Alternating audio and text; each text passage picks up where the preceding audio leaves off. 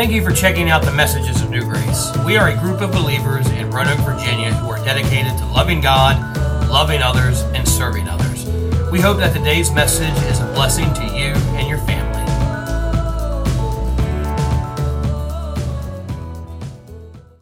Hey, New Grace family. Just wanted to come to you this week and deliver the message that God has laid on my heart. We had a wonderful time worshiping God this morning. We were able to hear from Nathan Waldock, missionary to Cambodia. He, of course, told us about his mission and the work he's doing over there. He also brought the Word of God to us, and we had a great time worshiping God this morning. But right now, we're going to go ahead and finish up the series we started a couple months ago, looking at the life of Elijah and Elisha. We're going to be in 2 Kings chapter number 5. So go ahead and get your Bibles there. We're going to read a lot of scripture, kind of walk through it a little bit, and then we have some truth from the Word of God to look at. But I'm going to pray, and then we'll get into the message right now. Heavenly Father, Lord, we do thank you so much for the opportunity we have as your children to come before you, to worship you through song and praise and prayer, but also, Lord, through the Word of God. And Lord, as we open up your Word and we look at this story in the life of Elisha, God, I pray that you would speak to our hearts. Lord, I pray even now that, Lord, through this medium of technology, Lord, those people who are listening, those people who are watching, I pray, God, that your Holy Spirit will begin to move in their hearts and move in their lives, and, Lord, show them truth they need to see through your Word. Lord, I pray most of all for those who are watching or listening who, Lord, need to be saved, who, Lord, have never accepted you as their Savior. Lord, maybe they've been trusting in their good works and their religion. Maybe they've been trusting in their talent and their strength. Lord, maybe they've never even looked for you or thought of you. But God, I pray that you would begin to work in their heart right now, that the Holy Spirit will begin to draw them to you, show them their need of salvation, and Lord, have them accept you as their Savior before it's forever and eternally too late. God, I pray that you would fill me with your Spirit, speak through me, help me, Lord, to say what needs to be said, what should be said, and Lord, help me not to say what I should not say, but Lord, help everything that's said and done bring you honor and glory. In Jesus' name we pray. Amen. There are times in our lives where we make decisions that are seemingly small decisions, but they impact our life in a great way. You know, we all make decisions every day, and honestly, most of them are fairly unimportant, whether we're going to go to Starbucks for coffee or Dunkin' Donuts for coffee. And of course, the answer is always Dunkin' Donuts. But we make those decisions. They don't really impact us throughout the day. They don't really impact a lot of eternity. But there are some decisions we make that we may make them flippantly, we may make them quickly, we may make them without even thinking, but they impact our lives. At the beginning of my junior year in high school, I made a small decision that changed the course of my life. I remember it very clearly. It was the first day of one-act play practice, and I got to the auditorium after school a little early, and I was sitting on the stage waiting for everyone to get there. My friends started coming in, and we were talking and chatting about what the play we were going to do that year and who would get what role and those things. And then, all of a sudden, the most beautiful girl I'd ever seen came in and sat down right next to me. Now, I'd known her throughout the year. I met her the year before playing soccer, and I knew who she was, and she knew who I was, and I was really probably the only familiar face in there for her. So she came up and started talking to me, and she had just turned 16, and her parents had bought her a car, and so she's telling me about her car and showing me her key and her keychain, and it's kind of a neat little keychain, and her parents had it engraved for her, and we're just talking, and I made a decision right then and there that I wanted to date her, that I was going to pursue her. Now, through our conversation, she revealed to me that she had a boyfriend, but I didn't care. The decision had been made. I was going to pursue her. Now, it took me a while to get rid of that guy. We became very close friends right away, and we talked all the time, and we hung out all the time, and we, even though we weren't officially dating, I made it a habit to stop by her locker in between class and walk her to class before I went to mine, and we would talk on the phone. And she had a boyfriend, but she would be on the phone with him, and when I called, she would get off the phone with him so she could talk to me. So I knew I'd made the right choice, and I knew I had this thing in the bag. But it took me a while. I finally got her to get rid of this bozo, and she fell in love with me.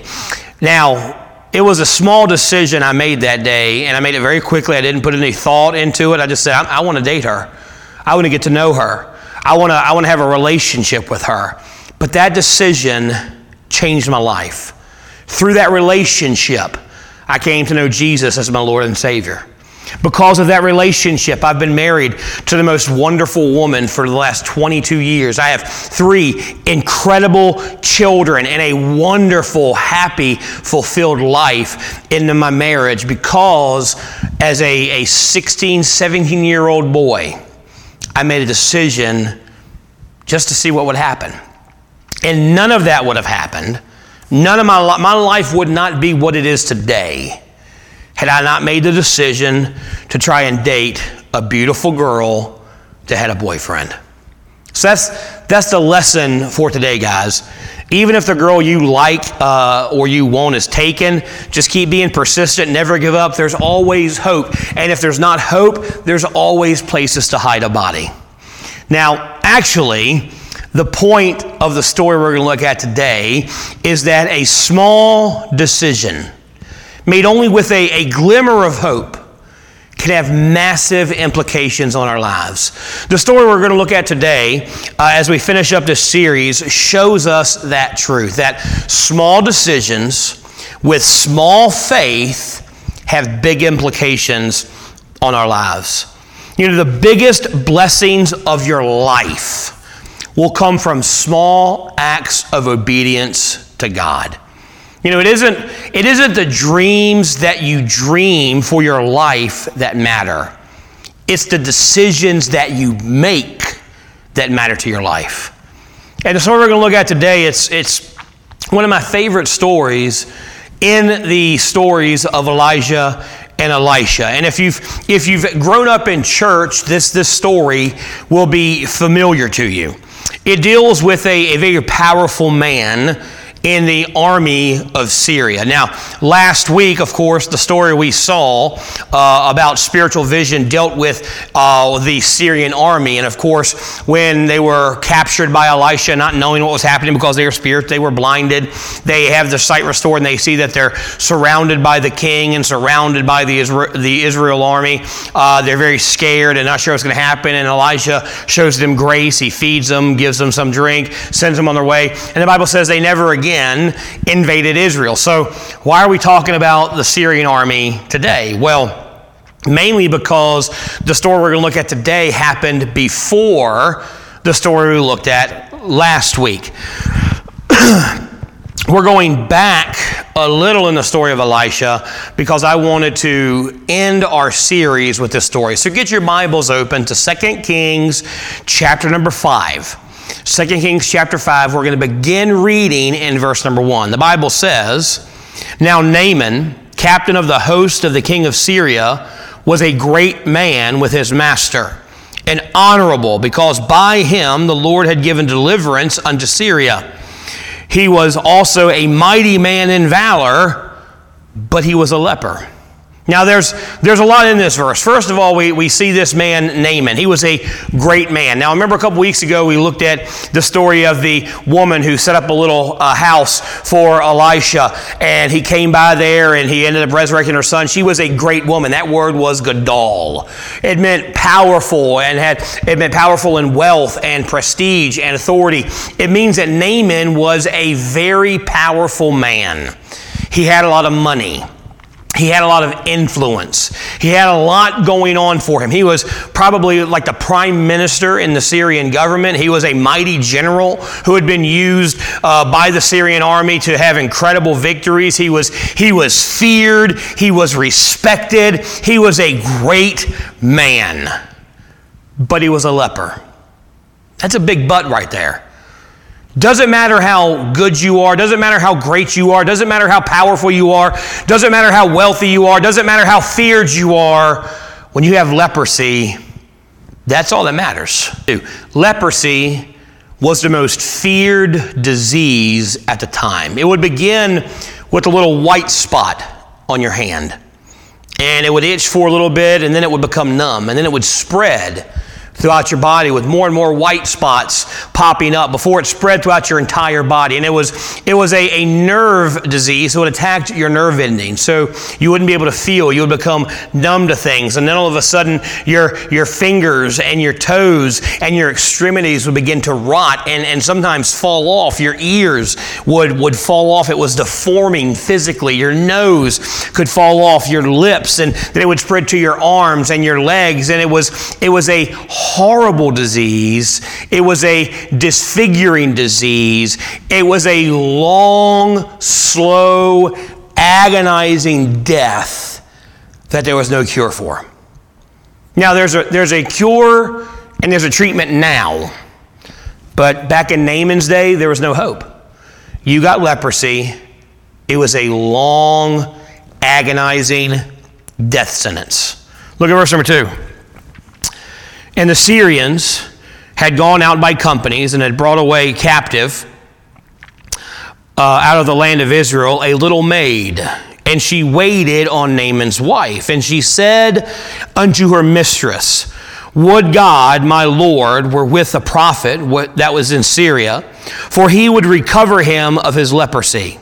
And one went in and told his Lord, saying, Thus and thus said the maid, and that is in the land of Israel. And the king of Syria said, Go, I will send a letter unto the king of Israel.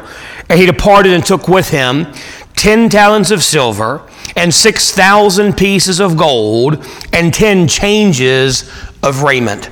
Now, that little phrase there that he brought with him, look at it again. 10 talents of silver, 6,000 pieces of gold, and 10 changes of raiment. Now, that was an incredible amount of money. In today's market, that is $4,384,000 worth of gold and silver. That's a lot of money. Then he sends 10 changes of clothes. That seems a little odd. Why would you give someone $4.3 million and then 10 outfits? It doesn't make a lot of sense. But in these days, these weren't just like work clothes. These were like party garments. These were royal garments, and they were very, very expensive because they were handmade. They took forever to make. So they were very well made, very highly sought after, and very expensive. 99% of the people in the area didn't even have one of these sets of garments. And here the king of Syria is sending 10 of them to the king of Israel, along with $4.3 million to purchase a cure for his favorite general, Naaman. Look at verse number 6. And he brought the letter to the king of Israel, saying, Now when this letter is come unto thee, behold, I have therewith sent Naaman my servant to thee, that thou mayest recover him of his leprosy. And when it came to pass, when the king of Israel had read the letter, that he rent his clothes and said, Am I God to kill and to make alive, that this man doth send unto me to recover a man of his leprosy? Wherefore consider, I pray you, and see how he seeketh a quarrel against me. Now the king is not happy to get this money in these clothes, because it comes with a pretty big amendment. You can keep all of this if you heal Naaman. And he can't heal Naaman. He has no power to do that. He has no authority to do that. So he thinks the king of Syria is just trying to find a way to make war with me. Look at verse number 8. And it was so, when Elisha, the man of God, had heard that the king of Israel has rent his clothes, that he sent to the king, saying, Wherefore hast thou rent thy clothes? Let him come now to me, and he shall know that there is a prophet in Israel. Elisha, now he's far away from the king, but he heard about what happened. Gossip in church spreads faster than gossip anywhere else. So he hears what happens, and he sends the king a letter saying, Hey, why'd you tear your clothes? Send him my way. I'll deal with him. Now, Elisha, he saw a bigger purpose in Naaman's leprosy. He knew that God had given it to him so that Naaman could come to know God. Look at verse number 9. So Naaman came with his horses and with his chariot and stood at the door of the house of Elisha. Now, put yourself in the shoes of the people of Israel as this is happening. Here's Naaman, a Syrian general, a feared man because of his military expertise and we learn later on in Scripture and we see in history, he was a fierce warrior. He didn't take prisoners. He didn't spare people. He murdered and killed and burned and pillaged and plundered everywhere he went. And here this guy is with an entourage of soldiers and chariots and warriors marching through Israel to go see Elisha. His caravan comes to Elisha's house and they stand out there waiting. He doesn't even go knock on the door because he knows I'm a big deal. People know who I am. Elisha's going to know I'm here because I'm not coming by myself at night. I'm coming with a huge caravan of people making a lot of noise, like a lot of racket. He's going to know I'm here. So he shows up at Elisha's house, and what does Elisha do? He sends out his servant. He doesn't even get up to talk to Naaman. He sends a servant to him. Look at verse 10. And Elisha sent a messenger unto him, saying, Go and wash in Jordan 7 times, and thy flesh shall come again to thee, and thou shalt be clean. Now, Elisha's house wasn't that big. I'm sure that Naaman saw him in there, saw him talk to a servant, and the servant come out, and Elisha just go about doing whatever he was doing. Doesn't even get up to greet him. Doesn't even come to the door and say, Hey, Naaman, how you doing? He's got you covered. Just listen to what he does, what he says. He just ignores him. He sends out a servant. It would be like if Vladimir Putin showed up at my door and he brought tanks and helicopters and soldiers and just stood outside my door and I sent Connor out there. And Connor runs up to him and says, Hey, Mr. Putin, you know what? Sorry, my dad, he's busy. He's watching TV. He can't really be bothered right now. It's a close game. So you understand, right? But hey, he said if you just go down the road a couple miles, there's a creek. Just jump in there 7 times, skinny dip in there 7 times, and all your problems will be over. Have a great day, man. Take it easy. It's not the best thing to do to a powerful general with an army outside your door, but Elisha doesn't care. And I love that about him. He's not impressed or moved by power, prestige. He's just like, hey, go tell him what to do, and I got stuff to do. Look at verse number 11. But Naaman was wroth, and went away and said, Behold, I thought he will surely come out to me and stand and call on the name of the Lord his God and strike his hand over the place and recover the leper. Naaman is mad, not just because Elisha ignored him, but because he was expecting Elisha to do something spectacular. You know, he'd heard the stories about Elijah who called down fire from heaven to take away to devour the sacrifice and the altar and the water. And he was expecting some incredible show of God's power and some magical thing, but he doesn't even come out. He doesn't even come out to see what's going on. Look at verse number 12. Are not Abba and Pharbar, rivers of Damascus, better than all the waters of Israel? May I not wash in them and be clean?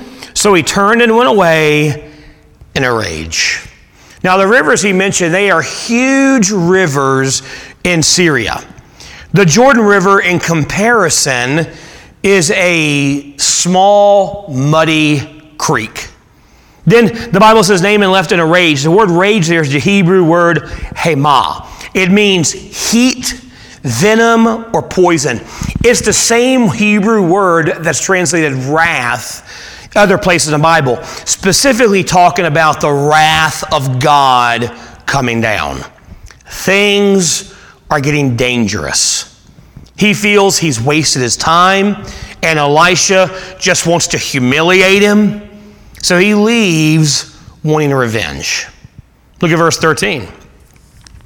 And his servants came near and spake unto him and said, My father, If the prophet had bid thee do some great thing, wouldst thou not have done it? How much rather then, when he saith to thee, wash and be clean? His servants come to him and say, look, I understand you're upset. I know you're disappointed. You're kind of mad. But if he'd have told you to go climb a mountain and snip off the toenails of a dragon, you'd have done it. You'd have done some great heroic feat. All he said is go jump in the river 7 times. What do you have to lose? Just give it a try. Look at verse 14. Then he went down and dipped himself 7 times in Jordan, according to the saying of the man of God, and his flesh came again like him unto the flesh of a little child, and he was clean. So Naaman, reluctantly, he's mad, he's angry, but he's got enough kind of faith about him and enough sense about him that when someone says, hey, just try it, he goes, you know what? It's not going to work, but why not? You know, he may have even been going down there to prove Elisha wrong. To say, look, he just wants to humiliate me. I'm going to go jump in this muddy creek 7 times. Nothing's going to happen. Then we can bring the wrath of the Syrian army down on them, and we can attack and actually do something to make me feel good. So he goes down. He makes a decision to go do what Elisha said. He dips in the river 7 times. The 7th time he comes up, he's healed. The Bible says his skin was as smooth as a baby. Brand new skin. Look at verse number 15. And he returned to the man of God, he and all his company, and came and stood before him and said, behold, now I know that there is no God in all the earth but in Israel. Now therefore I pray thee, take a blessing of thy servant. So after he's healed, he goes back to Elisha, and he speaks to Elisha for the first time. When he sees the man of God, when he sees Elisha, the man who had healed him, who had told him, go to the Jordan, dip 7 times, you'll be healed. He had gone down. He had obeyed the man of God. He'd been healed. His life had been spared. He doesn't one time say, thank you for saving my life. He doesn't one time mention leprosy. All he says is, now I know that there's one true God, and his name is Jehovah. Naaman didn't come to Elisha looking for God. He came to Elisha looking for a cure. But through his leprosy, he found God. God used his search for a cure to lead him to something better than healing from a horrible disease. He led him to God. What if God, in your pain, has something better for you than a cure for your pain? What if he had something so incredible for you, something so valuable that you would forget all about the pain that you were facing in the first place? All of us have problems that we would rather keep covered. We want everyone to think we have it all together. We put on a facade of success and happiness and joy and fulfillment. But in every single one of us, there is a brokenness behind the facade. There's a secret sin that we can't conquer. There's a relationship problem that we can't resolve. There's brokenness. There's a past that we're ashamed of. There's fear that we try to hide. Or maybe we're facing some obstacle so big that we feel we can't overcome it. A health problem. Maybe it's a loss of a job, a loss of a loved one. God has a purpose in all of it. And his purpose could be to get you to see him, to draw you so close to him that you forget about your problems. God's greatest reward is himself. He is the pearl of great price. He is the treasure hidden in the field, so valuable and so precious that we're willing to sell everything we have and get rid of everything we have just to buy that field, just to have that treasure. Now, I'm not trying to answer the question today of why God allows us to suffer. You know, suffering has different purposes for different people. Sometimes it is sin that is causing our suffering. That's for the believers. Sometimes there's sin in our life that God allows suffering in our life to show us our need of Him, to bring us to a place of brokenness and repentance. So we'll forget about that sin, we'll confess that sin, we'll forsake that sin, and we'll come back to Him. But not all suffering is connected to sin. So don't judge someone. You got to be very careful if someone's suffering to judge them and say, well, they must have some sin in their life that God's trying to deal with. Yes, it could be that. It could be some other purpose. Their suffering could be to help bring somebody else to God. Their suffering could be for some other purpose. So don't automatically judge people because they're suffering. I just want us to consider whether or not God has a greater purpose in our pain than we're seeing. The point of this story isn't to show that everyone who jumps in the Jordan River finds healing. The point of this story is to show how hurting people come to God, or better yet, how God finds hurting people. Look again at verse number 15. Look at the last part of verse 15. It says, now therefore I pray thee, take a blessing of thy servant. Verse 16.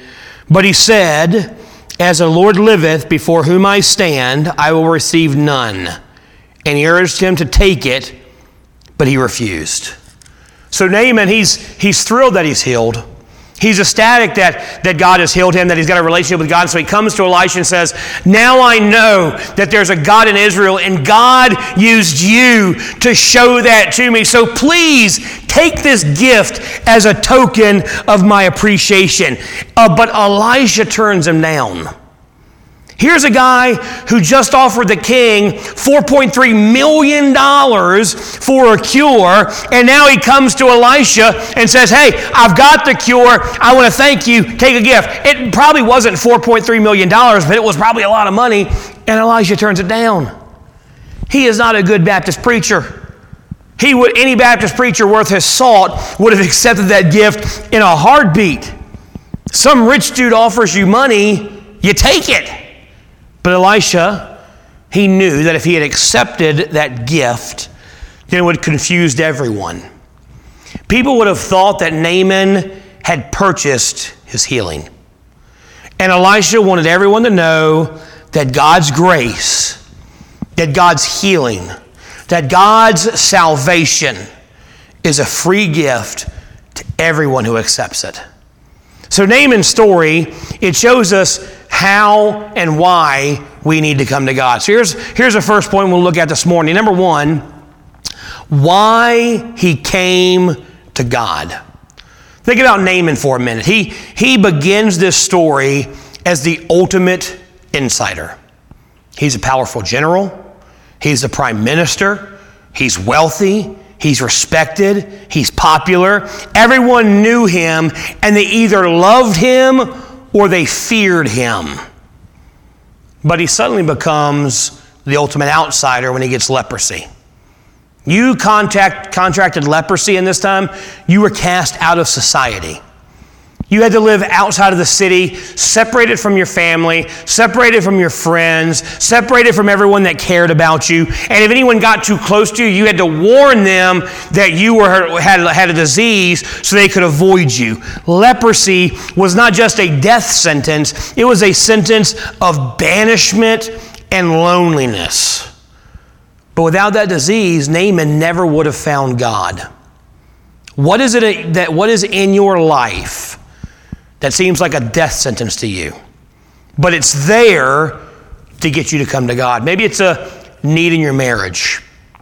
Maybe it's a problem with one of your children. Maybe it's a sin that you can't overcome, or some guilt from your past, or fear that paralyzes you. What spot do you have that God put there for you to see Him, for you to see your need for Him? See, Naaman's spot It took him from the inside and put him on the outside.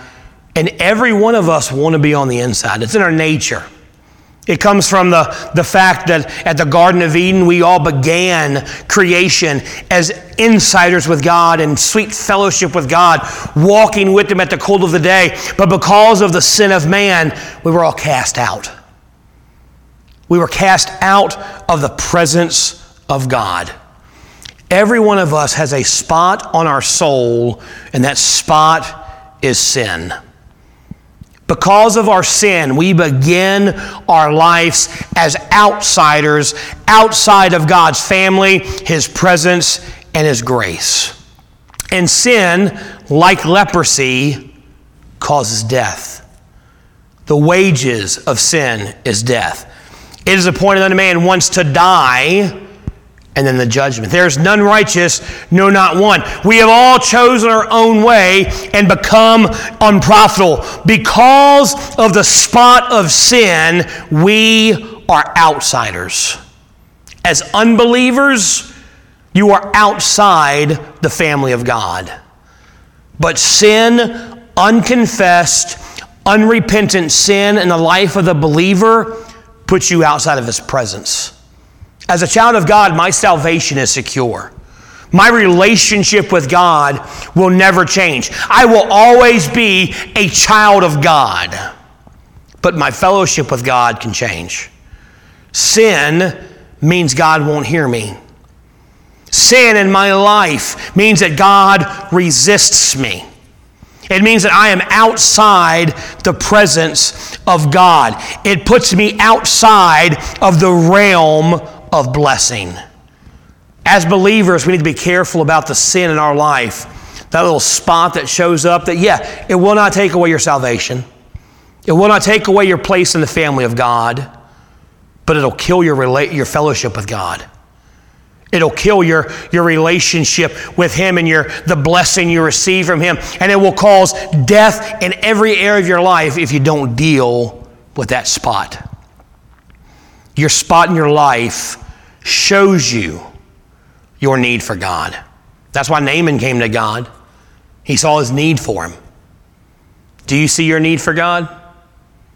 So we not only see why he came to God. Number 2, let's see how he came to God. We see 3 things that Naaman did to come to God in his time of need that we need to do when we come to God, either for salvation or for repentance and forgiveness. We got to come to God the same way. The first way he came was he came through humility. Throughout this story, this great man, he keeps trying to get things done through kings and through leaders and through powerful people, but he keeps having to deal with slaves. A Hebrew servant girl, who's the lowest you could be at this time, tells him where he needs to go to be healed. So he goes to the king of Syria, who goes to the king of Israel, and eventually he's pushed away to Elisha, and he gets to Elisha's house, the prophet of the man of God. And he doesn't even get to see him. A servant comes out and tells him what to do. He gets so angry, he's furious, he's leaving, that his servants come to him and say, why don't you just give it a try? Instead of doing some heroic feat like he thought he would do, or having some magical ceremony happen, he's told, just go jump in the muddy Jordan River 7 times and you'll be healed. His money didn't help him. His power didn't help him. His prestige didn't help him. God does not save through our strength. Your money, your talent, your position is worthless to God. God saves, God delivers by grace and through faith. Salvation isn't found in ingenuity. It's not found in your spirit or your achievements. Salvation is found in a man that was so despised that when he showed up on earth, we crucified him. The cross destroys our pride. God's verdict on our life was death. The cross shows us that we were powerless to save ourselves. There is nothing that we could do to earn it or to contribute to it. All we contribute to our salvation is sin. God did the rest. What keeps us from coming to God for salvation, what keeps us from coming to God for forgiveness, is pride. We have to admit we are powerless and we need Him. Do you have the humility that you need to come to God, to see your need of Him? He came through humility. Second way He came was He came through a suffering servant. Look again at verse number 2.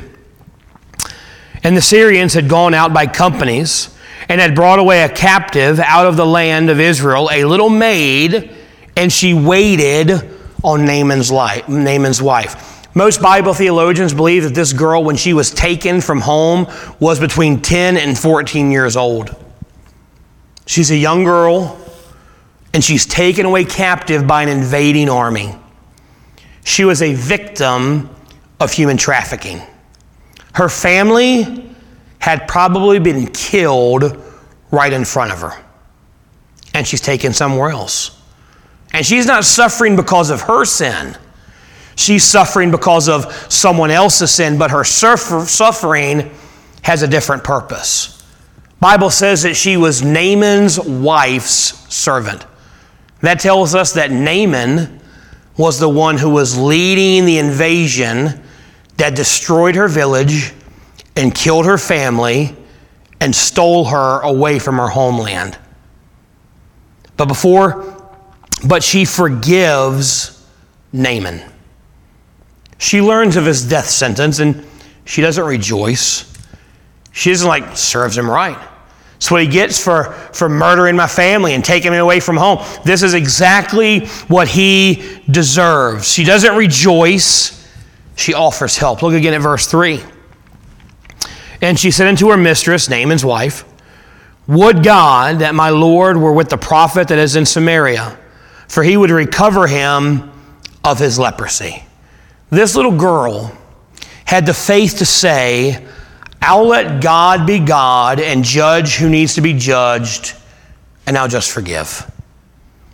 She was suffering because of Naaman, but her suffering led to his salvation. Your salvation comes through the suffering servant.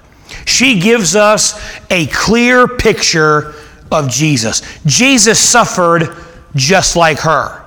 He suffered because of other people's sins, but unlike her, he took the suffering voluntarily. He willingly gave up his life as a ransom for many. Jesus suffered so that when we are suffering, we can come to him for salvation and we can come to him for healing. He came through humility. He came through a suffering servant. And thirdly, he came through simple obedience. All Naaman had to do to be healed was jump in the Jordan River 7 times. All he had to do was obey. That's it, nothing else.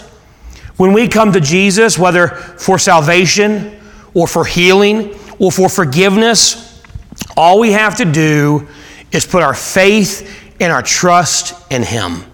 Too many believers think that you come to Jesus for salvation by grace through faith, and that's the only way we come to him for salvation, but everything else is complicated. We have to, if we want to come to God after that, we got to pray the right way or serve the right way or read the right things or give the right amount, and we got to do everything just right to get him to help us when we're hurting or forgive us when we're wrong. But that's not how we come to God in any way at all.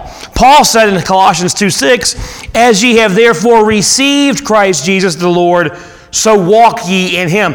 How do we receive God? By grace, through faith. How do we walk with God? By grace, through faith. How do we come to God when we need forgiveness? By grace, through faith, believing that he forgives those who come to him. For salvation, for help, we simply have to put our trust in him and that He will save us. We have to trust that He will never leave us nor forsake us. So what does that mean for the sinner? For those of you who aren't saved, who don't know Christ as your Savior, you simply have to obey Christ and come to Him for salvation. What about us believers who we are saved, but we still have that spot? We have a sin that we need to confess and forsake. We have a burden that we're carrying around. We have an issue that we're struggling with. We have to understand that God is calling us to a simple act of obedience as well. Maybe it's a simple act of confessing your faults and asking forgiveness, where He says in 1 John, if we confess our sins, He is faithful and just to forgive us and cleanse us. Maybe God's just saying, hey, all I need you to do is come to me humbly, confess your sins, and seek forgiveness, and then turn from it. Maybe God's trying to get you to do something else. Maybe God has given you a spot to show you your need to obey and stop doing something He's commanded you not to do. Maybe there's some sin you got to get rid of. Maybe He gave you the spot to show you your need to start doing something that He wants you to do. Maybe He wants you to start tithing or walking with Him or serving with Him or joining the church or following a believer's baptism. Whatever it is, God's given you a spot because He wants you to see your need for Him and simply obey. Whatever God is calling you to do today, to get to Him, we have to obey. You know, your pain has a purpose. I can't tell you every purpose to it, but I can tell you that God wants you to come to Him because of it. See your need for God and then come to God humbly through Christ and through obedience. Maybe your spot again is showing you your need of salvation. If you're watching or listening this morning and you've never accepted Christ as your Savior, that's your greatest need. You may have all kinds of problems in your life. You may have money problems and health problems and relationship problems, but your biggest problem is the fact that you need to accept Christ as your Savior. See your need for Him. Bible says that we are all sinners, for all have sinned and come short of the glory of God. For there's none righteous, not one. Our greatest need is the need for God to cleanse our sin, but we can't do it ourselves. We have to understand that the only way for us to be saved was for a perfect, sinless sacrifice to die in our place, and Jesus did that. The Bible says, but God commendeth, or God showed His love to us, that while we were still sinners, not while we were good or trying hard, while we were yet sinners, Christ died for us. He did for you what you could never do. He lived a perfect life. He died on the cross for your sins, was buried and rose 3 days later to redeem you to God the Father. And all we have to do is accept His gift of salvation. If thou shalt confess with thy mouth and believe in thine heart that God hath raised from the dead, thou shalt be saved. If you're watching this morning, if you're listening right now, and you've never accepted Christ as your Savior, and you want to do it now, I'm going to say a prayer. There's no power in the prayer. The prayer is just simply a way for you to acknowledge that you are a sinner, that sinners go to hell, that Jesus paid the price for your salvation, and you accept His death, burial, and resurrection on the cross only as payment for your sin. I'm going to pray. You just repeat this prayer after me. You can pray it out loud. Just pray it in your heart.